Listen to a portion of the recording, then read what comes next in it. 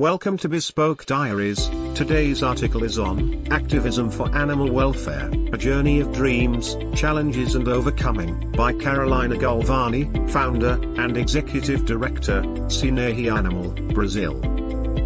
On a summer day in 2006, Carolina entered a huge dark shed in the Portugal countryside. It was surrounded by beautiful rural landscapes, but inside was a shocking reality. The shed was an oppressive place, it was hot and humid, smelt awful, and was dominated by a frightening sound. On all sides, thousands of chickens made constant sounds of despair. The hens were packed in tiny cages. There was no freedom of movement. Many had lost most of their feathers due to the constant contact with the metal bars and poor feeding. They were there to produce eggs on an industrial scale, trapped in an environment that caused a lot of suffering and a high mortality rate. She felt very frustrated that she couldn't set them free. It was distressing to see them trying to move, but with no room to do so. But her experience in this horrifying place was not in vain. That day in Portugal changed her life. The dream to make this world a better place. Carolina grew up in a small city in the countryside of the Brazilian state of São Paulo where, on the surface at least, people lived in peace. There was little poverty and violence. A good part of the population had a good quality of life, contrary to big cities in Brazil, where there is a lot of misery, violence, and social conflict. There was no reason for her to be worried about social issues growing up. However, her vision of the world began to change when, at the age of 9, she was given a newspaper by a school teacher. For homework, she had to read the news and write an essay about something she read. In the newspaper, there was a picture of a boy sleeping inside a cardboard box in a big Brazilian city. He had no parents, no home, and no food. He sniffed glue to satisfy his hunger and begged on the streets. She was outraged. How is it possible that no one does anything to help this child? She asked herself. That day, at just 9 years old, she chose her future. She wanted to be a journalist and work to make this world a better place for all. But things didn't work out that way, at least not at first. Years later, when the time came to apply for a place at university, she was accepted into the economics course at Unicamp, one of the most prestigious university institutions in Brazil. At the beginning of college, she felt out of place. But she soon adapted. Unicamp's economics course was, and still is, focused on economic concepts that seek to reduce Brazil's huge social inequalities. Society's development, income distribution, and the fight against poverty were themes that dominated the classes. All of this spoke a lot to the ideals of social justice that she has been nurturing since she was a child. Right after she graduated as an economist, she did her first job with NGOs. She felt fulfilled. But journalism was still a calling for her. So in 2005 she moved to London and started dreaming of doing a master's degree in journalism at City University there. The path was not easy. She had to work very hard to save the money needed to pay for her master's degree. She worked as a cleaner and in a pub, even doing 14-hour shifts. Unfortunately, she had no talent for serving beer and would sometimes spill the drinks on customers. But the effort was worth it. She completed the master's degree and finally fulfilled her dream of becoming a journalist. Changing the world with investigative journalism. But how did she get from a master's degree in London to that farm in Portugal that would change her life? After getting her degree, she learned that an investigative journalism agency in London was looking for a person fluent in Portuguese to help them with a very important mission. In mid-2006, they would enter factory farms and slaughterhouses in Portugal to expose terrible practices against the animals in these places, and they needed a person who spoke Portuguese to help them. She volunteered to work on this project, not really knowing what the experience would be like. At the time, she was mainly interested in social issues. She didn't know anything about industrial animal agriculture. Like many people in countries of the global south, she imagined that animals were raised outdoors in beautiful green fields. She didn't know the concept of factory farming. That's why she had such a shock when, with the English investigative journalism team, she entered that hideous Portuguese industrial egg production farm, with chickens suffering in cramped, unhealthy conditions. In Portugal, we also visited other types of farms, with cattle, pigs, and rabbits. She remembers seeing female pigs confined in tiny cages with no room to move. They screamed and ate their piglets from the stress. In a piglet slaughterhouse we visited, the animals were all crammed in, and were grabbed by force and placed on hooks before slaughter. It was immensely hard to witness the horrors of large-scale animal production. As a journalist, she realized that she didn't want to work for big media outlets doing generic reporting. Her will, from that moment on, was to produce content to defend animal welfare and social justice issues. Based in London, she worked as an investigative journalist over the next years in over 30 countries, producing reports for TV channels and leading NGOs. She was very happy to see that some of her assignments drew the attention of the world. They have been covered by outlets including the BBC, the New York Times, The Guardian, Channel 4, and Le Monde. She went into several slaughterhouses in Belgium, where she secretly filmed cows, sheep, and goats being slaughtered while fully conscious, and often right in front of each other. She remembered a cow looking deeply at her as she waited to be killed. It pained her greatly to be forced to watch her slowly die. She also helped denounce the cruel market of seal pelts in Greece, the illegal hunting of pink dolphins in the Brazilian Amazon, and the commercial sale of whale meat in Greenland.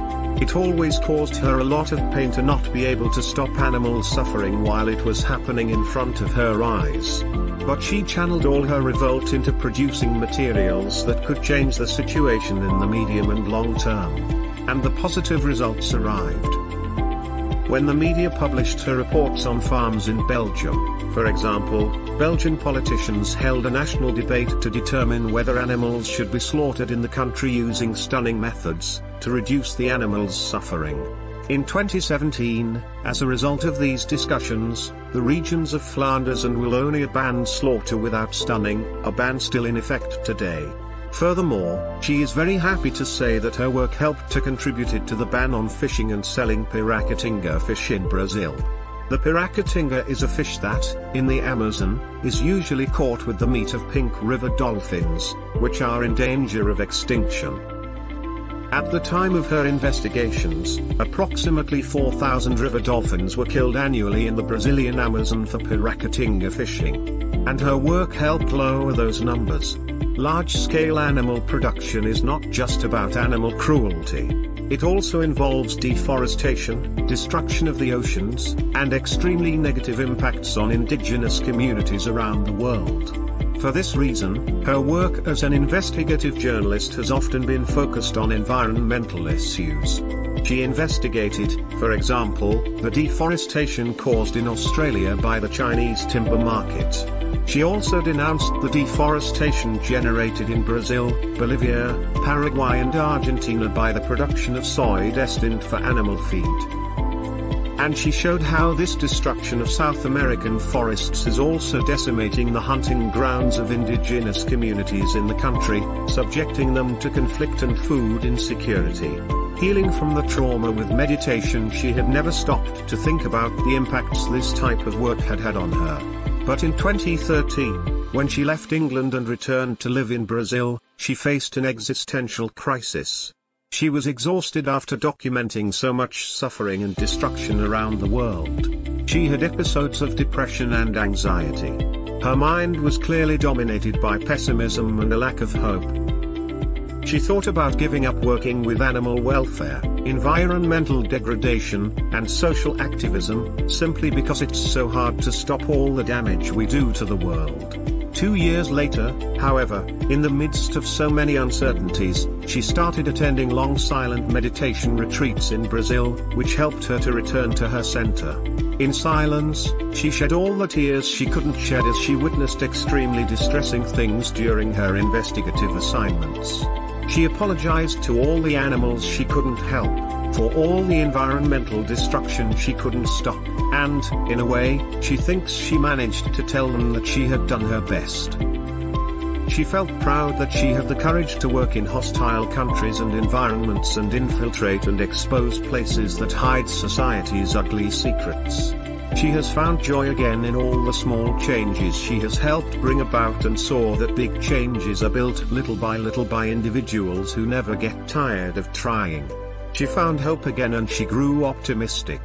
She recovered the necessary peace to realize that animal welfare, and environmental and social activism is the purpose of her life and she should not give up. A new entity is born, and it is led by hope. In 2017, she founded Sinehi Animal, an organization that has an unprecedented mission to defend animal rights in the Global South, territories where animal rights are very neglected. The Global South, moreover, is of utmost importance in the global fight against factory farming. Together, Asia and Latin America are now home to more than 2/3 of the world's farmed animals. And it's where 3/4 of the planet's fish and shellfish are farmed or caught in the wild. Furthermore, meat production has more than quadrupled since 1980 in these areas, after a trend of economic growth spurred agricultural development. Sinehi Animal started working in 4 countries in South America: Brazil, Colombia, Chile, and Argentina, where it has collaborators actively working for animal rights. We also recruited teams in Asia, in Indonesia and Thailand. These are all places where, previously, there has been little action by other institutions that fight for the rights of animals farmed for food. One of our organization's main goals is to convince large food corporations to phase out the practices that cause most suffering to animals in their supply chains. And we have big achievements to celebrate. Since 2017, we've helped secure more than 90 commitments from major food companies operating in the Global South to source only cage-free eggs and ban the rearing of pigs confined in small crates. Among these companies are Nestlé, Burger King, Carrefour, and other large supermarket chains. Every year, we spread the advantages of a plant-based diet to thousands of people, schools, universities, and city councils, sharing the benefits for human health, the environment, and for the animals, and removing animal products from millions of meals. Altogether, our work positively affects the lives of more than 3 million animals exploited by the food industry each year. In addition, our work has led the NGO Animal Charity Evaluators to name Sinehi Animal as one of the most effective animal protection organizations in the world over the past 5 years, which has helped us gain international recognition and raise funds to continue our mission. She believes Sinehi Animal's success comes from the faith we have in our cause and our willingness to take the necessary risks. We are an NGO that is not driven by fear, but by hope. Leading with humbleness and collaboration by founding Sinehi Animal, she resurrected her passion for defending the animal cause and, at the same time, she had to learn to work as a leader. It's amazing to think how much she has grown as a person and a leader over the past 6 years. For much of her life as an investigative journalist, she worked alone or in partnership with a few professionals. Today, we have over 50 collaborators at Sinehi Animal, spread across 9 different countries. Many people ask her what it's like to become the leader and effectively work with team members to bring about significant change. Her answer is always the same: leadership can be learned. Leaders have to be mature enough to be humble, to admit that they make mistakes, and to reflect upon negative feedback. Good leaders, in her opinion, acknowledge that they are not born ready and need to develop and be trained. Also, without a doubt, good leaders are driven by ambition, passion, and big dreams. If you dream to be a leader, the most important thing is that you choose a cause that touches your heart, that you want to give your best to, and that makes you fulfilled. By being in this tune, you will attract more people to your project, and maintain the energy and resilience needed to stick with it. Both her personal journey, marked by difficult times, and her experience as a leader at Sinehi Animal, have taught her that practicing self-care is crucial to staying optimistic. When we want to conquer the impossible, we have to believe that it is possible, and we need to stay healthy and balanced. Sinehi Animal is a highly collaborative organization. We work for a cause. We do not seek to generate profits, but rather positive impacts in the world. The word collaboration is even implicit in our name. We are synergy, because we are willing to work together with other entities that defend animals and environmental and social causes.